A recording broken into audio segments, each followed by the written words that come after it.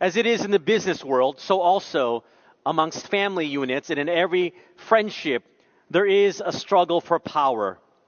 Everyone is trying to get on top, to be on the top of the hierarchy in the family unit, regardless of birth order, or even amongst friends, an unsaid desire for influence and power amongst friends. In these power games or power plays, it often manifests itself in competition and comparison between siblings, in-laws, cousins, parents and child, and any other relationship that makes us a family unit or friends. And these power games start often very young. In Lisa McKay's article, she writes about her own child proclaiming to her once, "If you don't cook me pizza for dinner, I'm not going to love you anymore."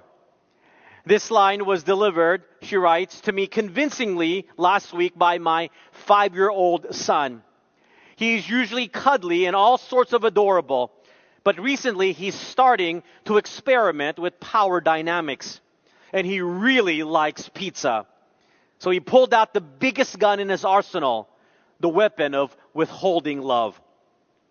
Because he is 5, Lisa writes, this didn't bother me. I stayed calm. In fact, I had to work hard not to laugh at him. It's easy to stay calm when it's a 5-year-old who's pulling a power play or trying on emotional blackmail for the first time for size. You know they love you. You know they don't really mean what they're saying at the moment. But it's usually easy to come up with a firm but loving response that lets them know that what they've just said is not okay. Now, it's a completely different story when someone you're dating or someone you're married to, a grown-up, pulls out a grown-up version of the same maneuver, emotional blackmail, perhaps, to gain the advantage in power. As we continue our home series, looking at the life of Jacob in the book of Genesis, we want to see that playing power games in relationships which cause great dysfunction and messiness in life, it's really a silly game to play. Because there's only one winner in this game, and that's going to be God. And yet, why do we continue to play these power games in our own little worlds and in our family units? Let's unpack this. If you have your Bibles, I'd like you to turn with me to the book of Genesis, chapter 32. We're going to take a look at verses 1 to 32. Genesis chapter 32, verses 1 to 32. I'm going to read now Genesis chapter 32, verses 1 and 2. So Jacob went on his way, and the angels of God met him. When Jacob saw them, he said, "This is God's camp." And he called the name of the place Mahanaim. As we talked about last week, Jacob had settled his issues with Laban, and he's now on his way back to Canaan. The one unsettled issue for Jacob after 20 years is still that issue of whether Esau is still angry at him. So angry that he wants to kill his brother.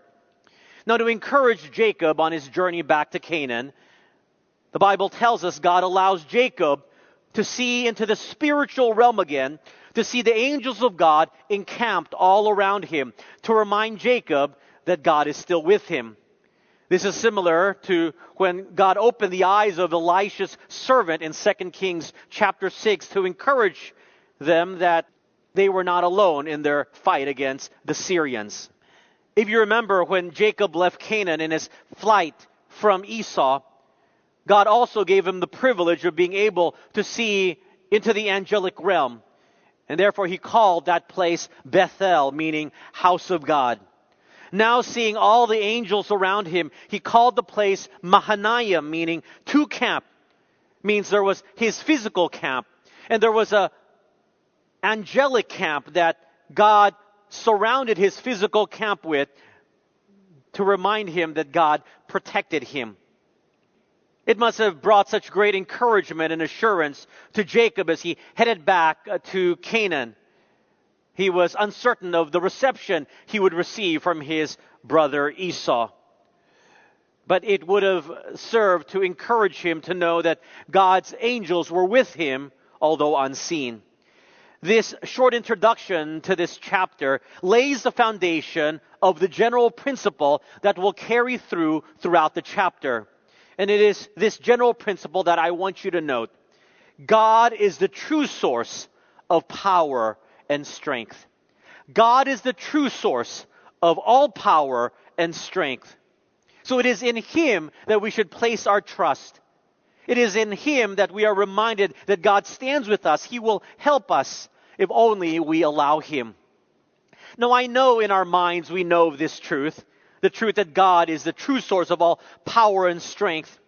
But we waver in its application in our lives, just as we were going to see that Jacob wavers in bringing what he knows to be true to live out through his heart.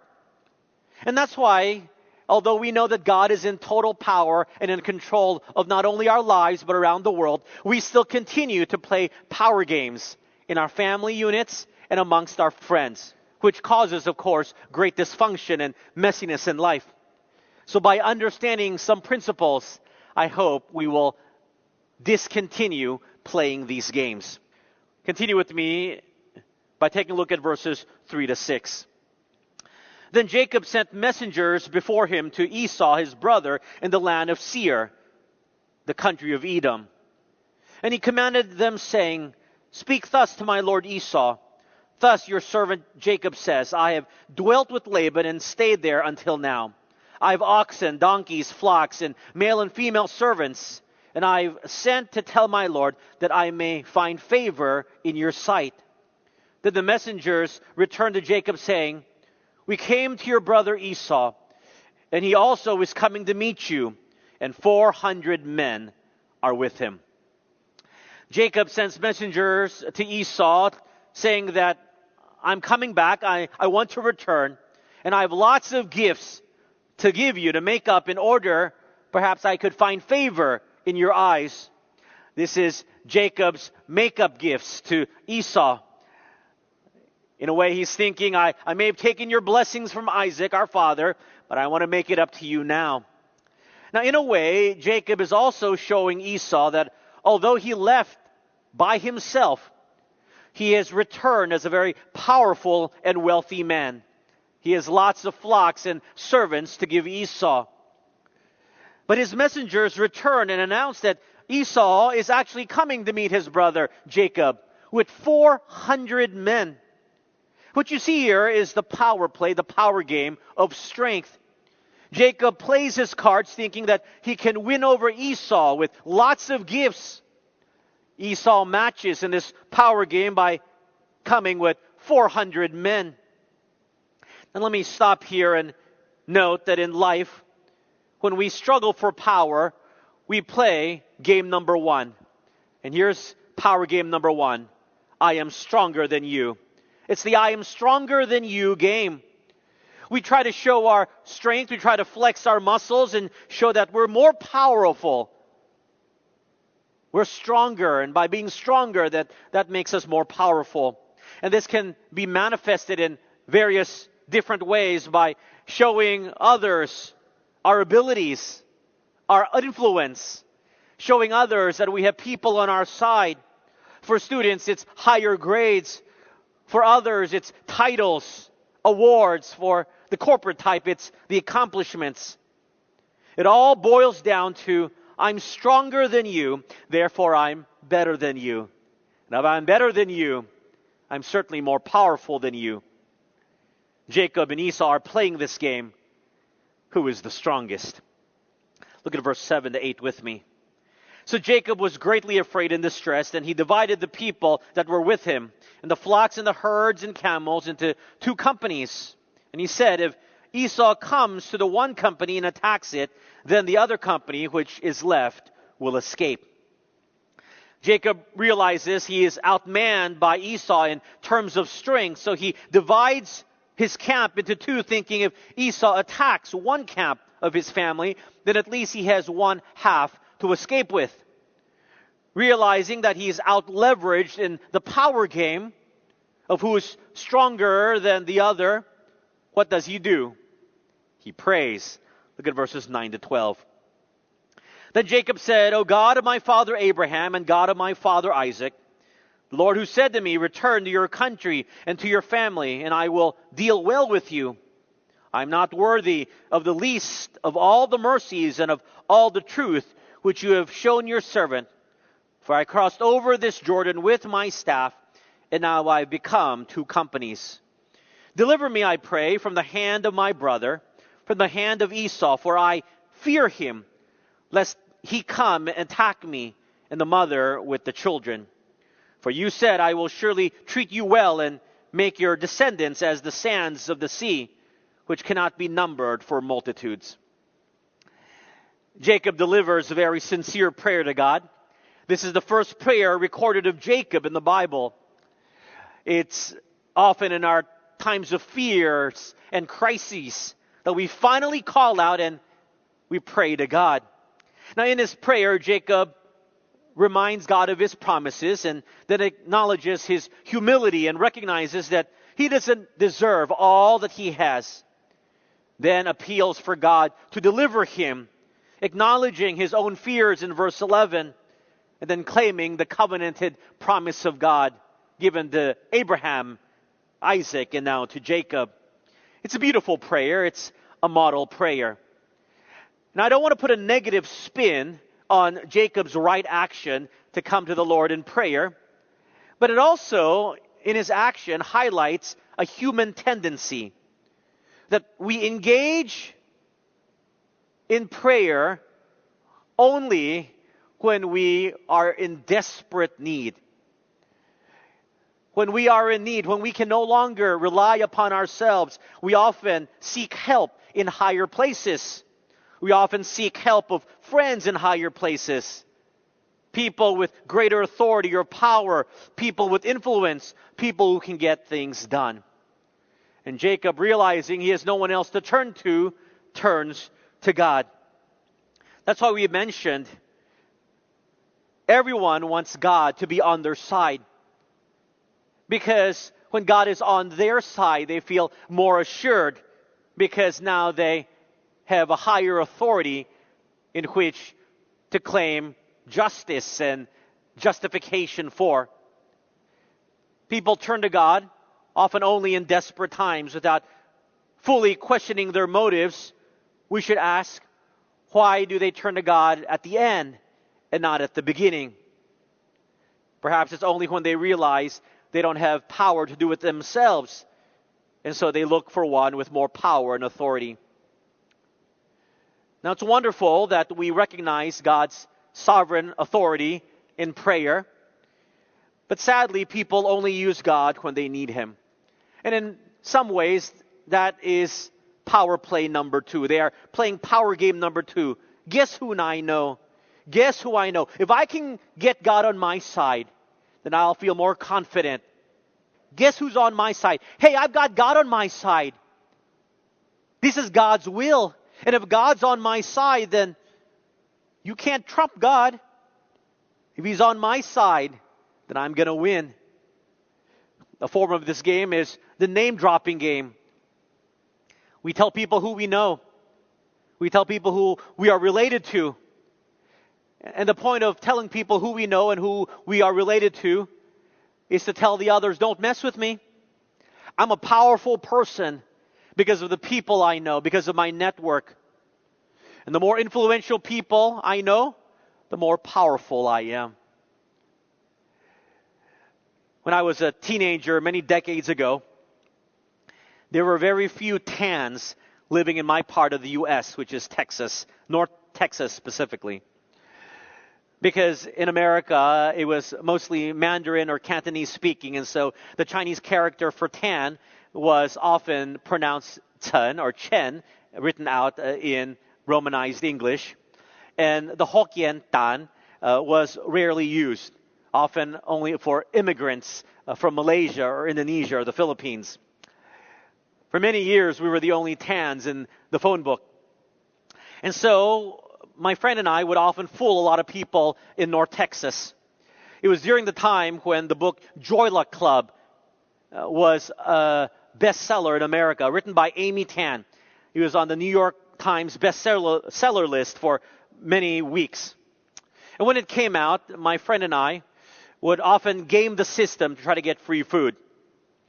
We would go to a restaurant, and my friend would tell the server, "Do you know who's sitting across from me?" The server would say, "No." "He is the son of Amy Tan, the writer of the Joy Luck Club."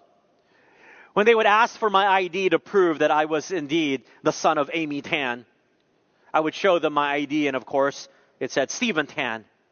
And they don't know the children's name of Amy Tan. And we would often get complimentary appetizers and desserts on the house because the son of the famous author, Amy Tan, was eating there. It's a very powerful game. We play this Guess Who I Know game. And we play it all the time so that we can get people to think we're more powerful than we are. And we recruit God to play this game with us. And we try to claim God on our side. Look at verses 13 to 21. "So he lodged there that same night and took what came to his hand as a present for Esau his brother, 200 female goats and 20 male goats, 200 ewes and 20 rams, 30 milk camels with their colts, 40 cows and 10 bulls, 20 female donkeys and 10 foals. And he delivered them to the hand of his servants, every drove by itself, and said to his servants, 'Pass over before me and put some distance between each successive droves.' And he commanded the first one, saying, 'When Esau my brother meets you and asks you, saying, "To whom do you belong, and where are you going? Whose are these in front of you?" Then you shall say, "They are your servant Jacob's. It is a present sent to my lord Esau, and behold, he also is behind us." So he commanded the second, the third, and all who followed the drove, saying, "In this manner you shall speak to Esau when you find him. And also say, Behold, your servant Jacob is also behind us. For he said, I will appease him with the present that goes before me, and afterward I will see his face. Perhaps he will accept me." So the present went on over before him, and he himself lodged that night in the camp. Jacob was going to give Esau more than 500 livestock. Shows you indeed that Jacob was indeed a wealthy man, a very wealthy man, if 500 could only be a gift for someone. And Jacob would send his gifts in waves, not all at once, but in waves to impress Esau. As these waves of livestock came to meet Esau, stopped by Esau, Esau would ask, "Whose sheep, whose livestock do these belong to?" And Jacob's servants were to say, "These are Jacob's gifts for Esau." And Jacob is coming behind. Now remember, Esau doesn't know that Jacob is scared. And Jacob is wanting to show that he has lots of resources. He is very rich and wealthy. And the guy who owns all of these waves of livestock being given to Esau is coming behind. Imagine 5 waves of more than 100 animals. What is the game that is being played here? Game number 3, power game number 3. The I have more than you game. The I have more than you game. And if I have more than you, then that makes me more powerful than you. That's often how we think, isn't it? And you see that notion being played out in verse 20. I will appease him. I'll try to buy him off. If he sees all of this stuff, knows how powerful I am, then perhaps he will accept me and no longer want to make issue with me for something that happened 20 years ago. For example, if hypothetically I were to send you gifts, I were to send you a new phone this week, and then next week I sent you a new laptop. Then after that, I sent you a new television. And then the week after, I sent you a refrigerator.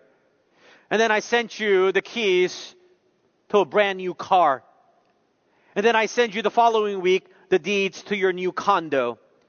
And then I send you the following week the deed to your new house. If you were to ask, who is sending me this stuff? Oh, the messenger replies, the one who sends you this stuff will reveal himself soon. There will be 2 things you think about him. He's very rich, And this person who's sending me this stuff must be very powerful. Jacob is playing a bit of a psychological game here as well, too. I'll do it in 2 waves, 3 waves, 4 waves, 5 waves to impress upon Esau that the one who's coming behind these waves is very powerful. Now, in the next part of the story, God will show that he doesn't need to play these games, but if he plays these games, he will always win. And he's going to play these games with Jacob. Look with me at verses 22 to 23. And he arose that night and took his 2 wives, his 2 female servants, and his 11 sons, and crossed over the ford of Jabbok. He took them, sent them over the brook, and sent over what he had. Jacob was ready to cross the Jordan River from the east to return home. But before that, he had to cross over the river Jabbok. And so he sent his family ahead. And that night before he crossed it, he met a man. Look at verse 24. Then Jacob was left alone, and a man wrestled with him until the breaking of day. The night before he was to cross the Jabbok River, he met a man. And they had a wrestling match that lasted all night until the morning. We will find out later this man is God, the angel of the Lord. He is God himself. I don't know about you, but I've heard this story since I was a child. Did you ever wonder why God would wrestle Jacob all night when he as God had the power with a simple touch with his figurative pinky, if he had one, would have knocked out Jacob for the count? Was Jacob really that strong that he would be able to outlast God in a wrestling match all night? Or did God want Jacob to think that he was strong, but he really wasn't, and for him to teach him a lesson? The fact that Jacob was wrestling God is befitting his character. One who loved to struggle with people to gain the advantage, the grabber of heels, as his name means. And this physical altercation was consistent with his character. Jacob wanted to be on top. And so God put up with it all night. Again, if I were in God's place, which I am not, I would have settled this matter quickly. I have no time for people like Jacob. But God wanted to redeem Jacob. And he wrestled with Jacob all night when 1 second would have been sufficient to teach Jacob a great lesson. In our own lives, we are the same way. We struggle and fight with God, not wanting to cede any ground to God. And we wonder why God doesn't put us in our place in a second or two. But he is so patient. He wants to redeem us. He wants to give us chance after chance to change our lives, to learn the lesson that we need to learn, to let us tussle for a bit, but then to show himself strong. That while we may think we are strong, we really are weak. It is him who is omnipotent, all-powerful. Perhaps it's a bit like this. When my boys were much younger, toddlers in their age, I would often take both boys into my bed and I would wrestle with them. We would horse around. I'd let them climb all over me. I would tell them to jump on me and try to pin me down, and I'd pretend to let them win as they would indeed pin me down, and Daddy couldn't move. They would jump on my back. They would jump on my stomach, and they would exclaim, "We beat Daddy! We beat Daddy!" I would let them, of course. Now, I know if I really wanted to, I could put a stop to this very quickly. I could have won very easily and pinned them down. But I wanted to let them have their fun. But I didn't want them to go to bed thinking that they could indeed beat me. So after wrestling with them all night, what would I do? Right before they went to bed, and I sent them off to bed, I would pin them down. I would grab them and then hold them down. And in 1 second, I won. And they would say, "Daddy, Daddy, let us go." And I would say, "Who won?" They'd try to say they did. But I wouldn't let them go until they said, that Daddy won. And finally, when they acknowledge, yes, Daddy, you are stronger. Daddy, you are the winner. Then I would let them go and say, don't you ever forget that. I think that's what God is doing here with Jacob. God can win at any time. But he wants Jacob to come to this understanding on his own. Look at verse 25. Now when he saw that he did not prevail against him, he touched the socket of his hip, and the socket of Jacob's hip was out of joint as he wrestled with him. When God realized that Jacob the fighter, who trusted in his own strength, would not cease in his struggle and continued to wrestle, perhaps Jacob kept thinking, I can do this. I can wrestle God all night. The time had come to teach him a great lesson and to end this fight. And the Bible tells us God touched the hip joint of Jacob and put out his socket as they were wrestling. Instant pain must have shot down through his body as Jacob must have collapsed. If you've ever experienced separating your shoulder or having any joints pop out, you will know the excruciating pain Jacob would have felt. He would have collapsed on the ground. God wins this so-called wrestling match in an instant. God is showing his absolute power, his omnipotence. You can say that God plays to win, and he always wins. Remember that first power game? I'm stronger than you. Well, the Almighty God says, I can play this game with you guys. I am the strongest by far. I always win. That makes me the most powerful. Don't ever equate God's patience with us, allowing us to perhaps think in our minds that we have control of our lives, mean that he's ever out of control or that we are in full control. Don't ever underestimate God.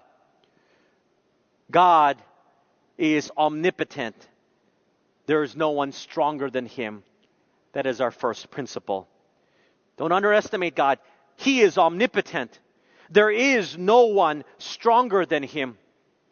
And so when he wants to play this power game with us, and he plays to win, just one touch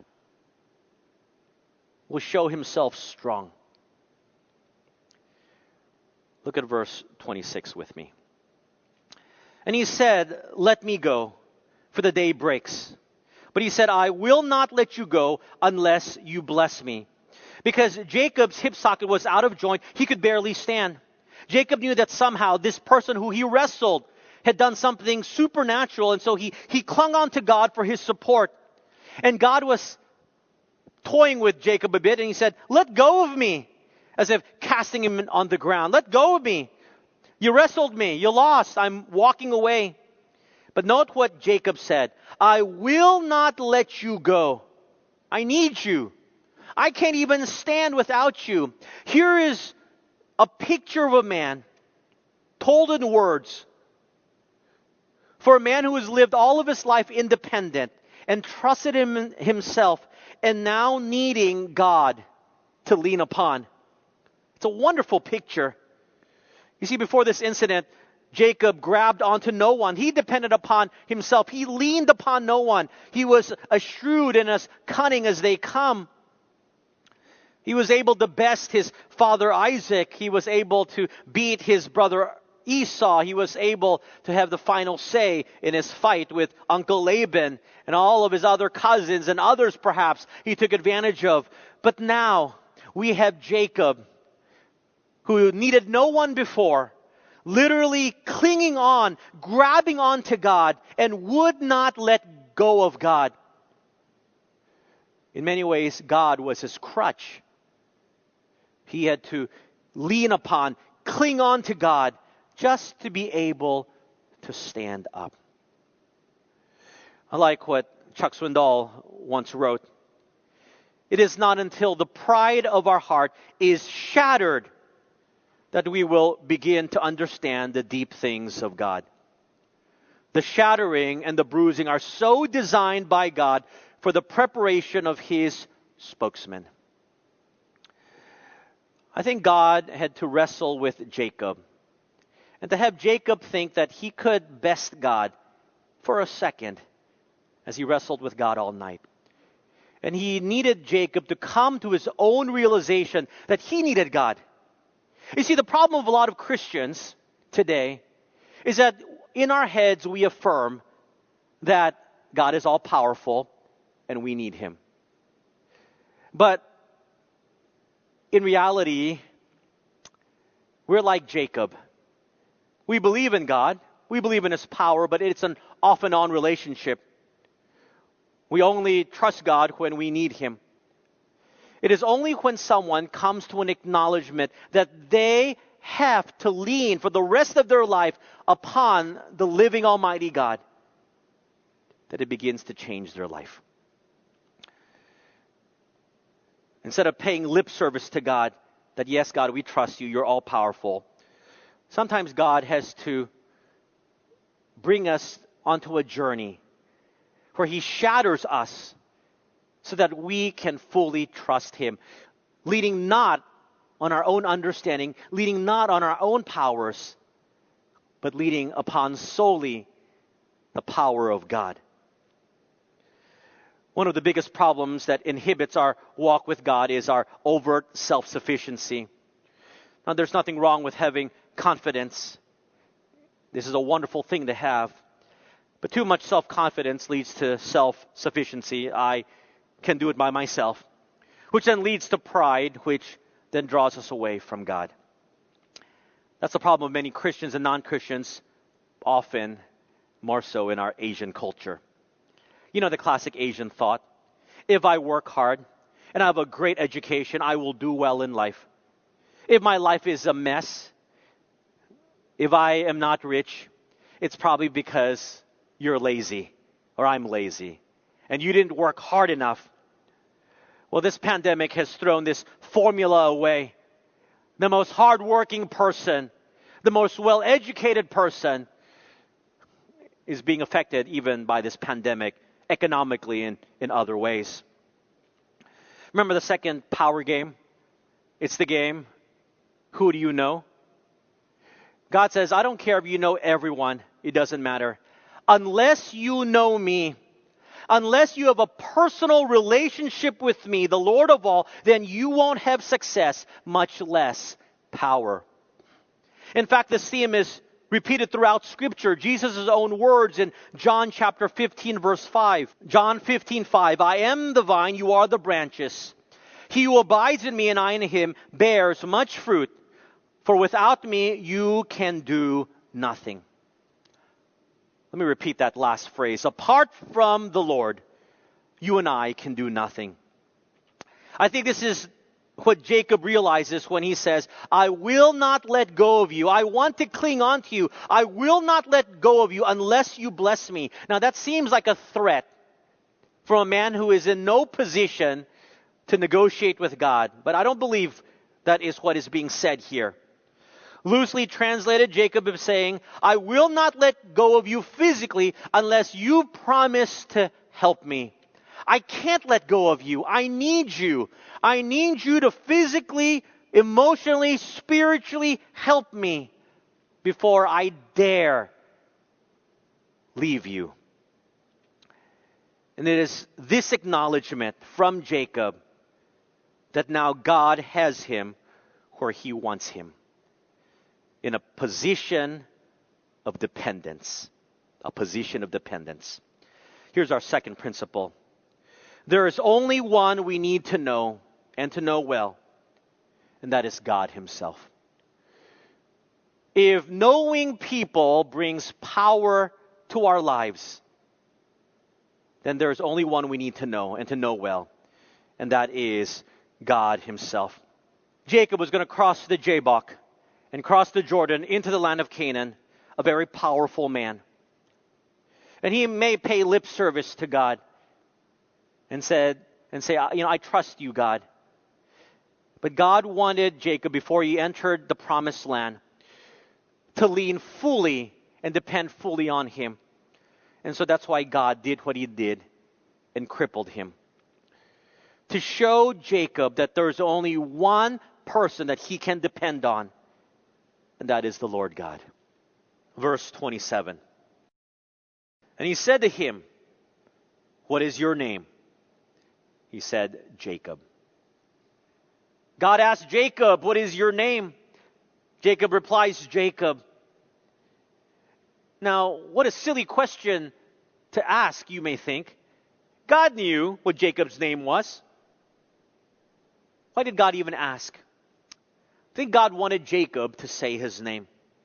Perhaps God wanted Jacob to recognize what his name meant, who he was before. He was a heel catcher. He was a heel grabber, always trying to pull ahead, to pull people down so that he can be pulled up. Right? You got to push people down, the corporate world tells us, so that you can move up, to get ahead. And that's what Jacob was doing all throughout his life, pushing people down so that he could pull on ahead.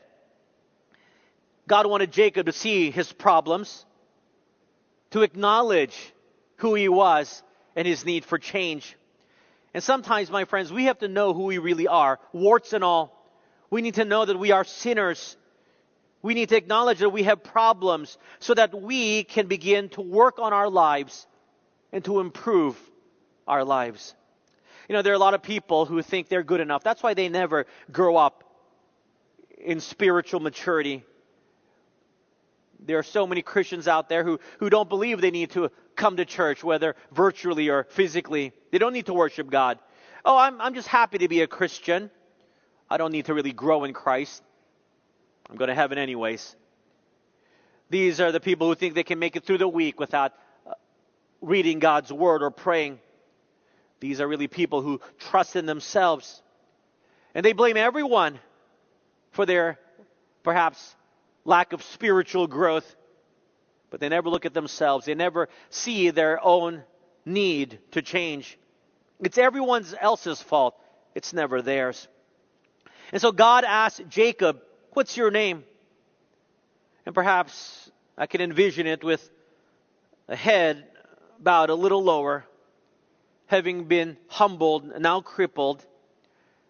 This once proud man who had gone through life always on top says his name is Jacob.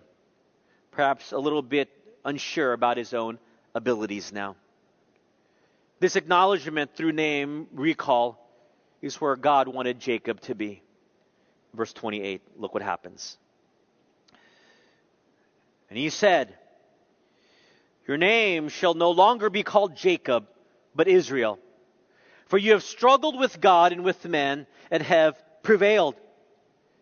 God told Jacob, "You shall have a new name. It will be Israel." First time that word is used in the Bible. And the word Israel means Yisrael. God fights. That would serve two meanings for Jacob. First, it meant that God chose, because of Jacob's perhaps stubbornness and pride, to fight against him and won. And second, Israel would remind him that from now on, Jacob, who is weak and crippled, would have someone else fighting on behalf of him. He didn't need to fight anymore.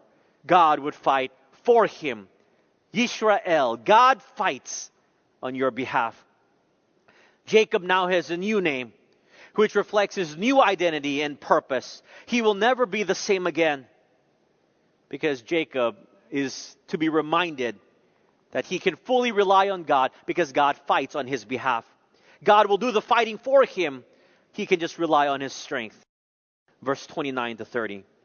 Then Jacob asked, saying, "Tell me your name, I pray." And he said, "Why is it that you should ask about my name?" And he blessed him there. So Jacob called the name of the place Peniel, for I have seen God face to face, and my life is preserved.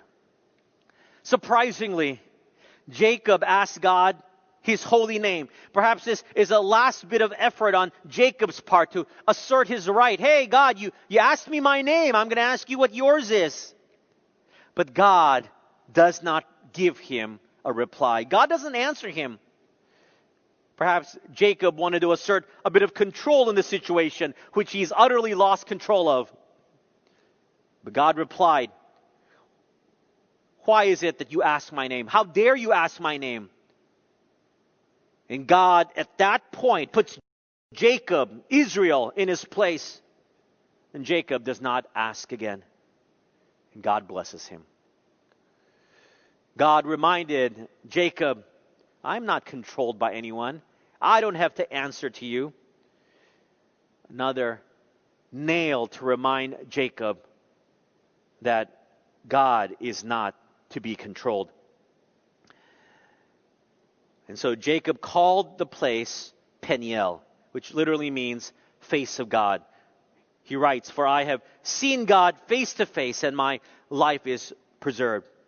God has come as close to Jacob as was imaginable. And Jacob now knew where he stood in the pecking order of things, and that was quite low. He now knew, or perhaps came to the realization, that God could have killed him with one touch while he wrestled with him. It could have happened early in the evening, not all night. He allowed Jacob to wrestle.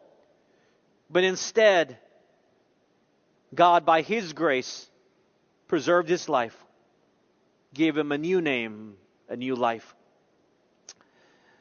Here's principle number 3.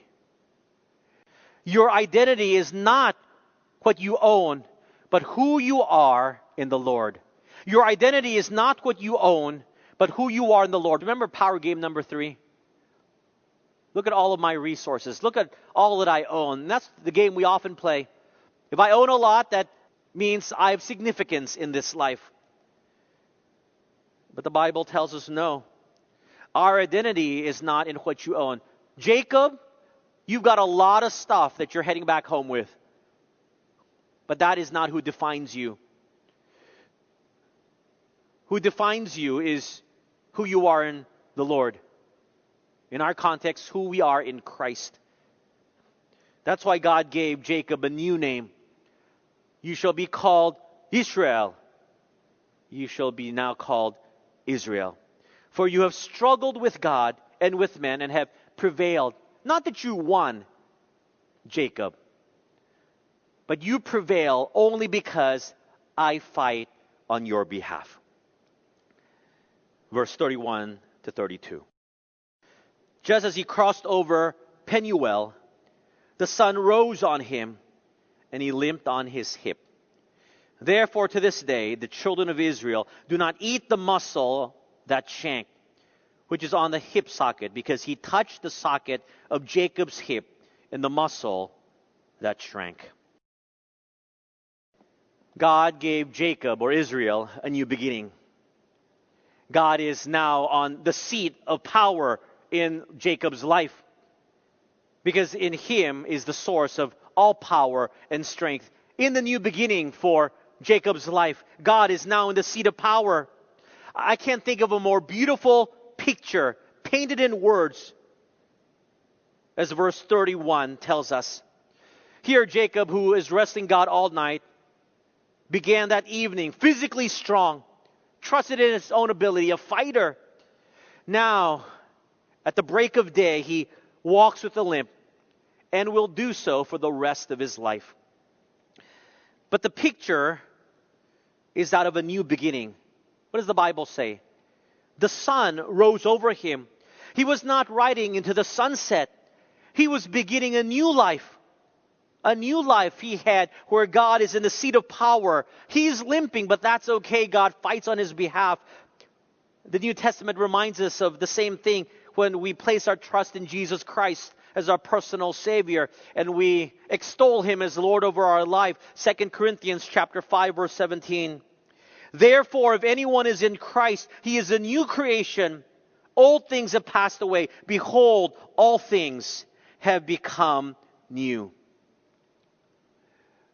Jacob greeted the new day, having suffered a great defeat in the hands of God. But I believe there was great joy in his heart, because now he realized he didn't have to rely on his own power and strength. He literally was limping, but now he could trust in God. And for sure his family would ask why, when they left him the night before, he was walking just fine, and now he was limping. And he would tell them about the night he wrestled with God and lost. And so it is, my friend, the reason we talk about power games in families and amongst your friends is to remind us that it is a silly game, because the source of all power is in the Lord. And when we acknowledge that, then I hope it reminds us to stop playing those games which cause so much dysfunction and so much messiness in life. Because God's going to win every time, always at the end. You yourself may be wrestling God over who has control over your life, who is more powerful. You might as well give up now before he has to touch your figurative hip socket and cause you to collapse. Because the Bible reminds us that he fights on our behalf. We don't need to fight him. If you let the Lord win the power game, you will end up winning as well. If you lose to others in the power game so that Christ can win, you will also win as well. And so really, for the Christian, it is a win-win situation as long as we know how to play the game. Let's pray. Heavenly Father, we thank you for this reminder from the life of Jacob. We thank you that you showed Jacob who was really in control and really in power. It is a good reminder even for me. It is a good reminder for us. For those of us who are playing the power game in our family units and amongst our friends, for those of us who have caused great dysfunction because of this, I pray that you would allow us to stop playing, allow you to win, so that we will win as well. May the Holy Spirit continue to convict each of us as you so lay in our hearts what we are to do in application of this message. In Jesus' name we pray. Amen.